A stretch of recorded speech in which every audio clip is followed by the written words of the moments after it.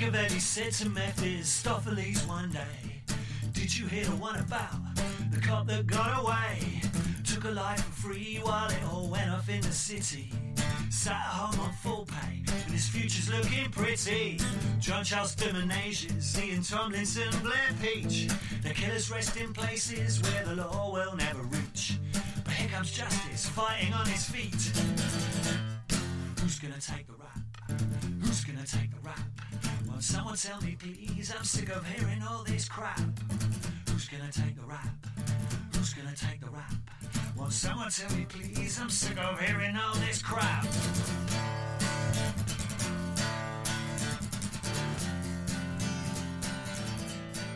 Hello and welcome to episode 2 of MAP, a Melbourne Anarchist Podcast. In this fortnight's episode, I will rant a bit about the budget, talk to Kelly from the Homeless Persons Union of Victoria, and then introduce a surprise new segment that may or may not be filler. The more attentive among you may have noticed that it's been a bit more than a fortnight since the last episode. This is the point at which you would insert some kind of bad joke about anarchists and organisation. But hey, I'm not going to go there. Instead, let's talk a bit about the budget. Last week we saw the federal budget. I haven't read the budget papers in depth. I can't purport to offer you an analysis of the budget as a whole, but there are a couple of areas of personal interest that I want to briefly comment on. The Liberals, of course, are calling this budget an economic plan for jobs and growth. As listeners of this podcast are no doubt aware by now, apparently the key to jobs and growth amounts to tax cuts for the rich and forcing the unemployed to work for peanuts. The centrepiece of the jobs component of the government strategy is a program that will force young people into a 12-week internship in the private sector. They're calling this, preparation, training, hire or something like that. Much has been made of the fact, by the left anyway, that these interns will be working for what amounts to approximately $4 an hour. The government's saying that they intend to have about 30,000 young people forced into this quote-unquote internship program, and that by participating in this internship program, not only is there a slight chance a person might get a job out of it, but they'll get an extra $100 a week on their dole payment. It amounts to about $4 an hour for the additional work that the government expects people engaged in this program to be doing. It's also very interesting to note that young people will be doing these internships at businesses for their profit, but the $4 an hour will be covered, of course, by the government. The government envisages these internships will be in low-skilled service and retail sector jobs. The government's budget website uses a supermarket and a cafe as examples of employers who will use the program.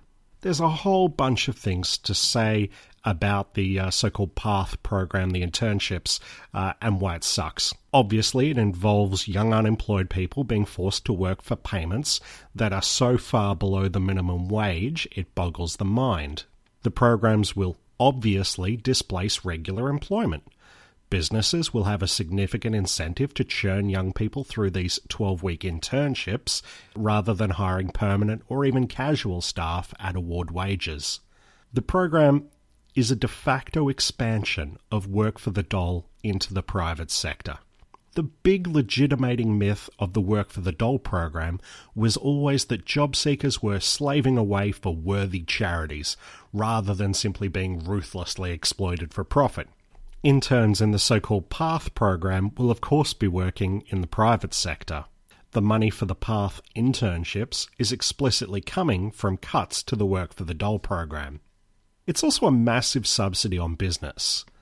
Employers are receiving significant payments for taking on so-called interns, both for at the start of the program, at the start of the 12 weeks free labour, and an even bigger payment at the end. It amounts to like $1,000 if you agree to take on someone and work them for nothing for 12 weeks, and then $10,000 if ever you decide to pay them a wage.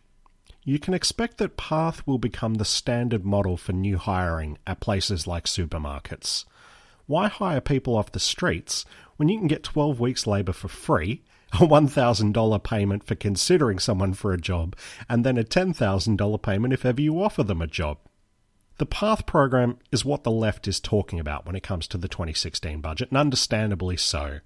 It's such a massive attack on young people and on the unemployed, and it fits nicely, it fits into the narrative that was constructed around the 2014 budget and all the problems with that. There are a bunch of other areas of interest worth discussing with this budget. The proposed complete deregulation of university fees has been partially shelved. It should be noted that whilst the government said they're shelving the deregulation of university fees, that in fact they intend to go ahead with it in some degrees. It's something of a wedge, but I imagine it's designed to take the political heat out of the issue for them. The deregulation of university fees was going to allow universities to charge whatever they wanted for all degrees. The likely result would be substantial fee increases, substantially more debt hanging over students' heads when they graduate, but also substantially more cost to government in administering the HECS program. Obviously, the government ultimately needs the deregulation of university fees in order to progressively cut federal funding to the university sector. And this budget certainly delivers cuts to tertiary education, some $2 billion worth. But the federal government's long-term goal appears to be to pass entirely the cost of tertiary funding onto students in the form of higher fees and move towards a true user-pays tertiary education system. Obviously, their attempts to do this since 2014 have been stymied.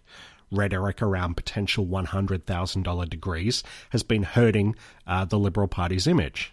But the $2 billion cuts to university funding that the federal government has announced will increase the pain for universities, and in doing so, help build the case for future fee increases. Paradoxically, however, the transfer of university funding onto students' backs in the form of higher debts actually increases some of the tertiary education costs experienced by the government. The HECS scheme, or the Higher Education Loan Scheme, or whatever they call it today, actually costs a small fortune to administer, and increases in fees increase the burden of uncollected HECS debts to the government. That's why we've seen ideas like lowering the HECS repayment threshold and the collection of HECS debts from deceased estates. But in the long term, I think the government will tend towards the obvious solution of their apparent problem here. The problem, so to make it very clear, is that the government doesn't want to fund tertiary education as such. What it wants to do is move towards a fully user-pay system, and in order to do that, you need to deregulate fees so that universities can squeeze students. And the more in the short term that you progressively cut tertiary education funding, the more pressure you create from universities for a form of funding, any form of funding. And the obvious form of funding, let us squeeze the students some more. Like I said, at the moment, ballooning HECS debt is a cost to government. Largely, whilst HECS debts are indexed to inflation, they don't bear interest. The uncollected HECS debts are a cost to the government's budget. The long-term solution for the government, if they want to foist the cost of education entirely onto students, is to introduce interest payments on HECS debts and then sell the debt. It's been mooted before, but what that would basically amount to doing is not only taking the federal government funding role out of tertiary education and foisting the cost onto students, but then creating a massive business opportunity for banking and finance to administer what would be a very profitable debt portfolio. Profitable, in particular because with regards to HECS debt, students can't escape it from by going bankrupt. You can only really escape it by dying or emigrating permanently. So it could be a very profitable form of debt if ever it could be made to bear interest. Another thing that many people on the left have been banging on about are the unfair nature of the income tax cuts that the federal government has announced in the budget. The income tax cuts obviously favour high-income earners and deliver nothing for anyone on an average wage. But a heck of a lot more interesting story are the cuts that the government intends to bring into the corporate tax rate, and also the expansion of the small business instant asset write-off. The government is trying and failing to inject a bit of stimulus and encourage business investment. The small business asset write-off, for example, cost a fortune last year and had no appreciable economic impact. So the government's expanding the program. It'll likely have as much impact this year. The progressive cuts to the corporate tax rate are a much larger measure in terms of the amount of money that the government will not be collecting. But also it's unlikely to have much of an impact on declining rates of business investment. On this topic, Dave Eden had an interesting little blog post up the night before the budget. I recommend you check it out. He wrote at the time, "It is unlikely that the government will be able to break the impasse facing the state, a general tendency of slowing growth, rising state debt, and a pool of sullen and largely inchoate opposition amongst the population to various attempts by the state to address both." A week after they announced the federal budget, I think he's basically right. Check out the post. I'll put a link in the show notes, and it makes for some interesting reading. Dave also publishes a semi-regular podcast, which I'll also link to in the show notes, and I expect that he'll have more insightful things to say about the budget than I have coming up soon. Up next, we have an interview with Kelly from the Homeless Persons Union of Victoria. This interview was recorded approximately a week ago at No. 2 Bendigo Street, which is still the subject of an ongoing protest occupation. Okay, I'm with Kelly from the Homeless Persons Union. We're at No. 2 Bendigo Street as part of the ongoing occupation of unoccupied houses owned by the state government. Kelly, it'd be great if you could tell us a bit about what the action is and how it's been going and the issues you've been trying to raise. So the action started because the Homeless Persons Union was informed that 4 young homeless women were evicted from a property on Bendigo Street, Collingwood, and we suspected that this property was one of the properties that was compulsorily acquired by the Baillieu government when they were planning to build the East-West Link. And so initially we were just going to make a media release about that to show that this property was still empty after 6 months after there was a big public transfer of 20 of these East-West Link properties to Magpie Nest, which is a joint housing program between the Collingwood Football Club and the Salvation Army. So we sought initially to bring attention to the fact that although they had claimed that they would be housing the homeless in these 20 properties, there was still this empty property sitting idle 6 months later. Yeah, and that was one of the big selling points that the Andrews government had trying to cover themselves from the end of the East-West Link project, as I understand it. They were like, well, these properties we've compulsorily acquired, we'll house homeless people in them, and it'll all be for good. But when you look at it, if I understand this correctly, 20 houses to a community housing charity out of how many were acquired? Oh, you'd have to look that up. I think it was 130-something residential properties, but that included a large apartment complex, which I believe is now being privately rented out. That's what kicked off the action. But then we realised there was multiple houses on Bendigo Street that were empty, and initially we thought there were 6. We've since found out there's more than that. So initially it was just to occupy this one house that the women were evicted from, but it's continued on from there and become this big campaign to draw attention to the fact that these houses are languishing amidst a homeless and housing crisis. Yeah, it's been really interesting to watch the way that you've used this occupation to raise wider issues around homelessness and housing. Could you tell us a bit more about that? Well, what do we have? At least, and this is probably a conservative estimate, at least 25,000 homeless Victorians, but I think that's 2011 census statistics, so we'll be awaiting the census this year and we'll probably find that it's significantly more than that. And what do we have? 35,000 people languishing on the public housing waiting list. And we can suspect that if the government does not formulate a really good progressive plan for what it intends to do, building more public housing stock, these people will probably never acquire a public housing property in their lifetimes. Some people at this stage are waiting 10 to 20 years. That's just unthinkable. I spent my teenage years in public housing, and I just can't imagine what it would be like to be either tenuously housed or in emergency housing or in hotels or on the streets for 10 or possibly 20 years waiting for houses. And housing is a human right, Article 25 of the Human Rights, United Nations Human Rights, whatever it's called. Yeah, Article 25, housing is a human right. Yeah, although you wouldn't know it when looking at the situation in Victoria at the moment, where housing is let's face it, a commodity bought and sold for profit, and people's need for housing barely even fits into that equation. And just one last statistic, City West Water estimates that there are up to 80,000 empty properties in Greater Melbourne based on their daily water usage estimates. Yeah, estimating the rate of vacancy that truly does exist in the housing stock is something of a controversial one, because more conservative estimates are usually based on real estate agencies' advertised vacancies, and the advertised vacancy rate can be quite low. But when you look at something like water consumption, it's a bit of a giveaway. I mean, people aren't living in houses if no water's being used.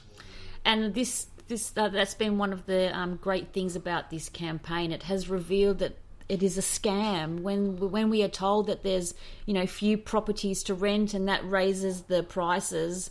Well, actually, the research has been done has completely revealed what a scam and a lie that is to the Victorian public. In the actual fact, there's at least up to 80,000 properties. So we've really blown the lid on that. It's been really interesting to see the way that this occupation has been a platform for raising those issues. Could you tell us a little bit more about how the act of occupying one or more of these properties on Bendigo Street has helped build that platform? Well, it's a powerful direct action, I suppose. It's something different to writing angry letters, to government departments by participating in an act of civil disobedience and by refusing to leave until the government really comes forward in addressing the homeless and housing crisis. It's a really powerful action to do, and I would recommend to anybody to participate in peaceful direct action. It inspires the community. It makes the commercial media kind of take notice. So it's been fantastic. It's also been really interesting to see just the number of people and the diversity of different people who've come through this occupation just to check things out, I think, more than anything else.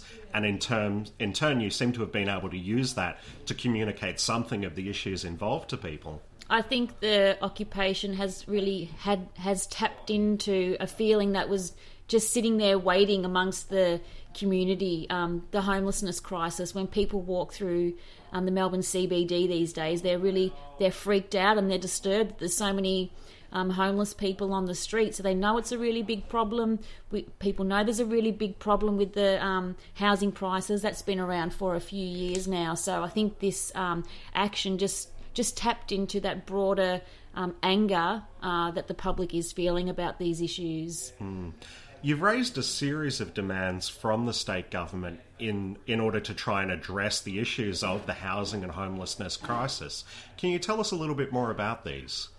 So one of them is that we want the empty properties here on Bendigo Street, the ones that were compulsorily acquired for the East-West Link, we want them put on the public housing register and be given to people on that 35,000 public housing waiting list. And we have said that we will happily leave number 2 Bendigo Street once we can see that the government has done this and the first keys are handed over to someone on that public housing waiting list, which includes homeless people in crisis. Another demand is that we want Minister Foley, who's the Minister for Housing and other things, we want him to come down to 2 Bendigo Street to speak with actual homeless people so he can hear their lived experiences. We want to know what the government is going to do about the 35,000 people on the public housing waiting list and the 25,000 homeless in an environment which sees up to 80,000 properties sitting vacant in Greater Melbourne. And we want the government to provide transparency and accountability on these properties. We know that they own them. We want to know who's managing them, what real estates are involved. And we also want to know from the Magpie Nest, that joint housing partnership between the Collingwood Football Club and the Salvation Army, we want to know their involvement in these properties, which they have denied having any involvement in, but we know that's not the case. It's been really interesting to see that. So when Magpie Nest are approached and confronted about the fact that houses they are apparently managing according to the state government are sitting empty. They deny any involvement. And then we see the state government saying all these squatters have to leave because they are stopping the handover of these houses to this Magpie Nest project. One of the things that's been really interesting, I think, and one of the issues that you've raised that a lot of people have overlooked for a long time, is that these community housing projects like Magpie Nest, like things operated by the Salvation Army, are not the answer that the state government would like to portray them to be. Can you tell us a bit more about what it means, what community housing means as opposed to public housing? So a really good way to get a picture of this is that the term social housing is an umbrella term. And within social housing, that could either refer to public housing or community housing. So when government uses social housing, they're fudging the language. They're not being clear on what kind of housing it is. But public housing is state-owned and state-managed. Your rent is 25% of your income, and you have the security of tenure. You'd have to really stuff up really badly to get evicted from your public housing place. Community housing, on the other hand, can be still state-owned, but run by these NGOs and faith-based organisations. And the rent is not capped at 25% of your income, it's 30% or more. The rent assistance that tenants receive goes straight into the pockets of the organisation. You don't have security of tenure because the management of that property could change, within a year or 2 years. I think one of the big things that people fail to understand who haven't been homeless or who haven't had that sort of experience of tenuous housing is the importance of security of tenure for really changing things in your life. Can you tell us a bit more about that from your experience or from the Homeless Persons Union's point of view? I don't have any particular or specialised insight than what the general public can understand about that issue. Everybody needs security of tenure, whatever's going on in your life. And for people that have been homeless, they have they can have traumas from the past. They're trying to rebuild their lives. So I guess you're right that they do have special needs some of the time, and so having that security of tenure is really, really important. The last thing they need is to be told that the management of the property is going to change and their rents may change, and it just puts stress on their lives that they really don't need. I think back over my own experience, and one of the things that was really different about living in public housing, before living in public housing, we'd always had that sort of sense of precariousness about, well, will we be here in 3 months' time? Will the real estate agent kick us out now? We're behind on the rent again, or we're having to choose between rent and bills. And will there be a roof over my head, as a young person in 6 months' time? And the thing that was really transformative about public housing, for all the faults associated with living in something managed by the government, was just that knowledge. A, it was 25% of income, whether I had a low income or a higher income. And B, I was going to be there in 6 months' time. I could actually start to plan and build something of a life around that. And I really feel that for so many people, for people beyond what we think of when we talk about homelessness, that sense of hundreds of thousands or even a million people in our city cycling through 6-month leases, forever changing properties. I don't know why we accept this in our society now. Can you tell us a bit more about the Homeless Persons Union, how it came about and what it does? So the Homeless Persons Union, it was an idea of Spike Ciappoloni's actually. He was volunteer. He's had a long-term homeless experience for something like 17 years. He come from a pretty broken family with mental health issues and substance abuse issues and poor family. And, he had to get out of that house at 17 and because of the trauma he experienced from his childhood, it saw him having precarious housing for the majority of his life, living in rooming houses, squatting, sometimes living on the streets, until he got public housing. Public housing he got when he was about 38 or 40 years old, and that really gave him the security to start rebuilding his life. So he was volunteering at a homelessness service in town, and he saw the way that the homeless people were treated in that service, and he thought it was really poor, and that the homeless people should have some union that stands up for them, because there was nothing that existed before that time. So it was this great idea, and we called a public meeting in September 2014. So it's been going since then, about 19 months or something. And so it's basically organised by people who have had a lived experience of homelessness, or just those people who really care about the issues. And it's to give homeless people a platform to express their views and their lived experiences, instead of them having them filtered or edited by homelessness services. A direct voice.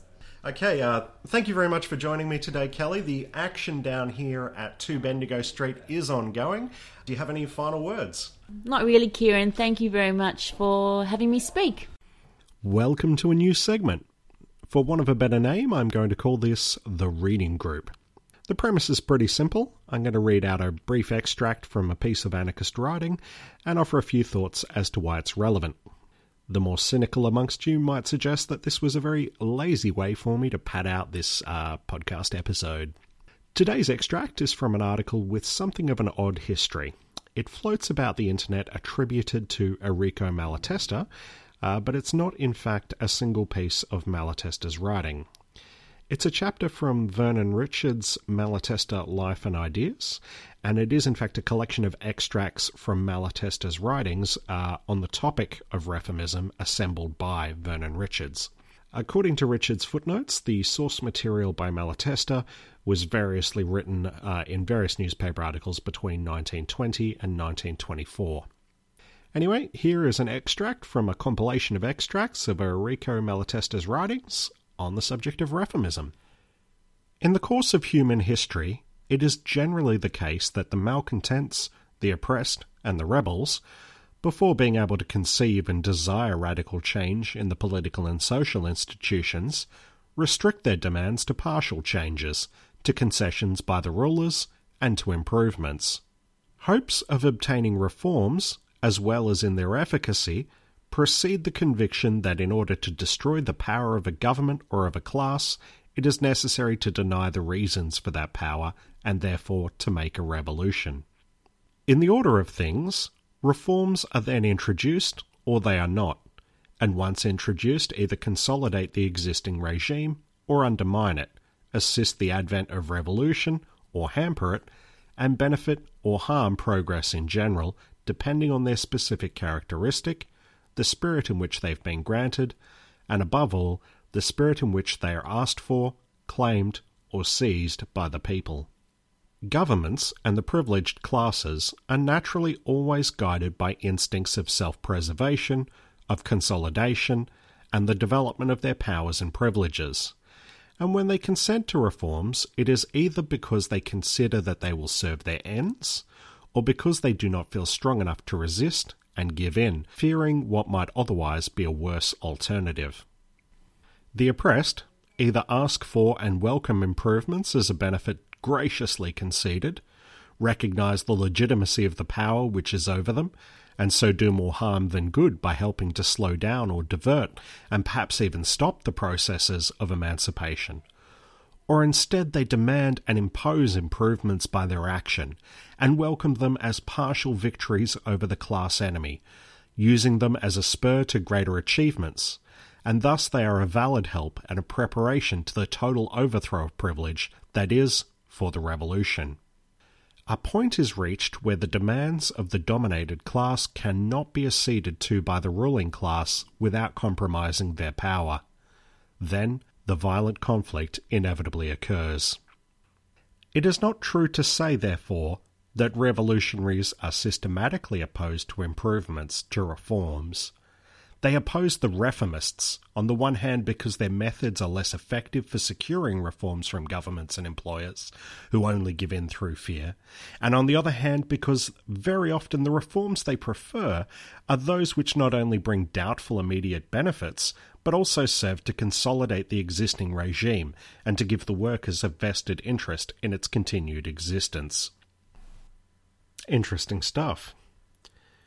The questions of reform or reformism have been a point of dispute amongst anarchists since the beginning of the anarchist political tradition. There are innumerable struggles for reform all about us. How should anarchists relate to these struggles? If we do engage with these struggles, what sorts of demands for change should we advocate? And does engaging with the struggle for this or that reform involve accepting the legitimacy of the state?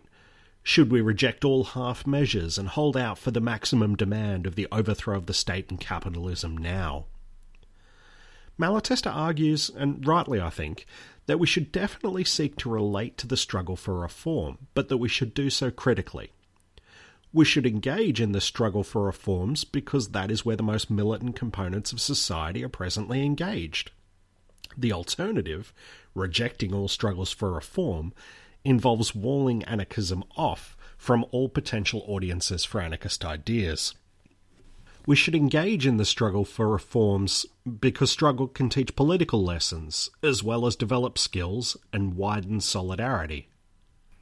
If we refuse to engage in the struggles that exist now, those struggling will likely pay no heed to any argument we might advance and will likely develop other, decidedly non-anarchist ideas, attitudes and practices as a result.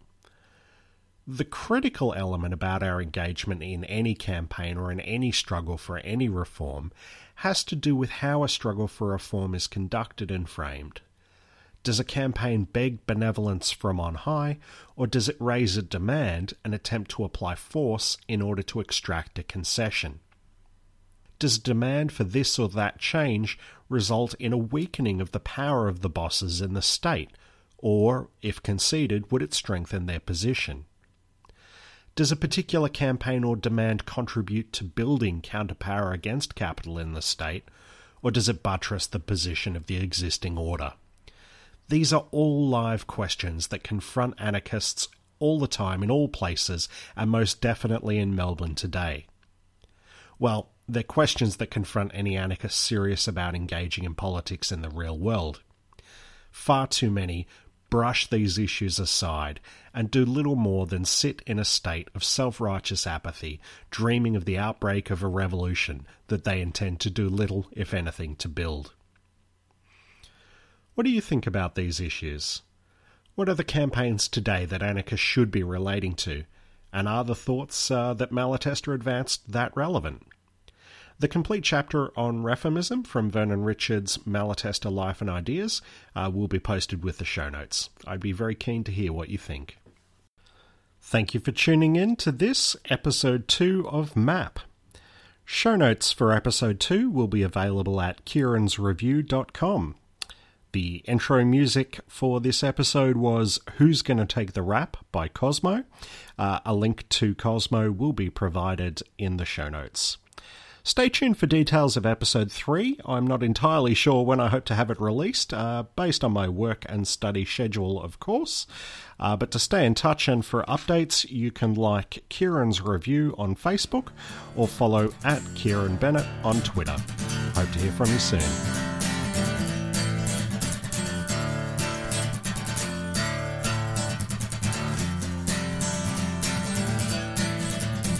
Machiavelli said to Mephistopheles one day, did you hear the one about the cop that got away? Took a life for free while it all went off in the city. Sat at home on full pay and his future's looking pretty. John Charles Dominages, Ian Tomlinson, Blair Peach. The killers rest in places where the law will never reach. But here comes justice fighting on his feet. Who's gonna take the rap? Who's gonna take the rap? Won't someone tell me please? I'm sick of hearing all this crap. Who's gonna take the rap? Who's gonna take the rap? Won't someone tell me please? I'm sick of hearing all this crap.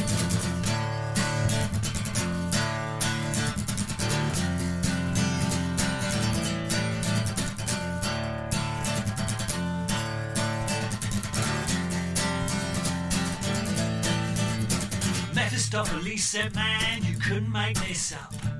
Gotta hand it to them, they deserve to win the cup.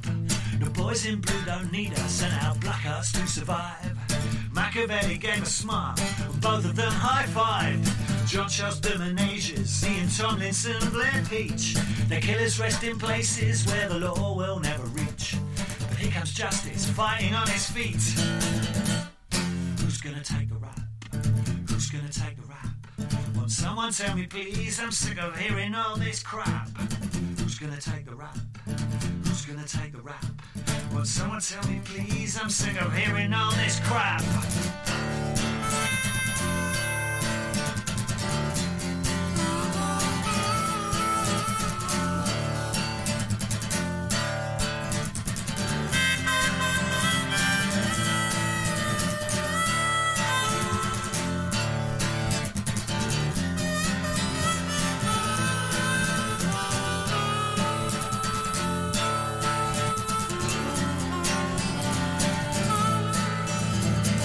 The road is beckoning, and those that hear its call face the wrath of silence and its deadly deafening wall. It might take a lifetime, but it's taken lives already. Set a course for justice, solidarity, hold steady. John Charles Bermanasius, Ian Tomlinson, Blair Peach. The killers rest in places where the law will never reach. But here comes justice, fighting on its feet. Who's gonna take the rap? Who's gonna take the rap? Won't someone tell me please? I'm sick of hearing all this crap. Who's gonna take the rap? Who's gonna take the rap? Won't someone tell me please? I'm sick of hearing all this crap. Who's gonna take the rap? Who's gonna take the rap? Won't someone tell me please? I'm sick of hearing all this crap. Who's gonna take the rap? Who's gonna take the rap? Won't someone tell me please? I'm sick of hearing all this crap.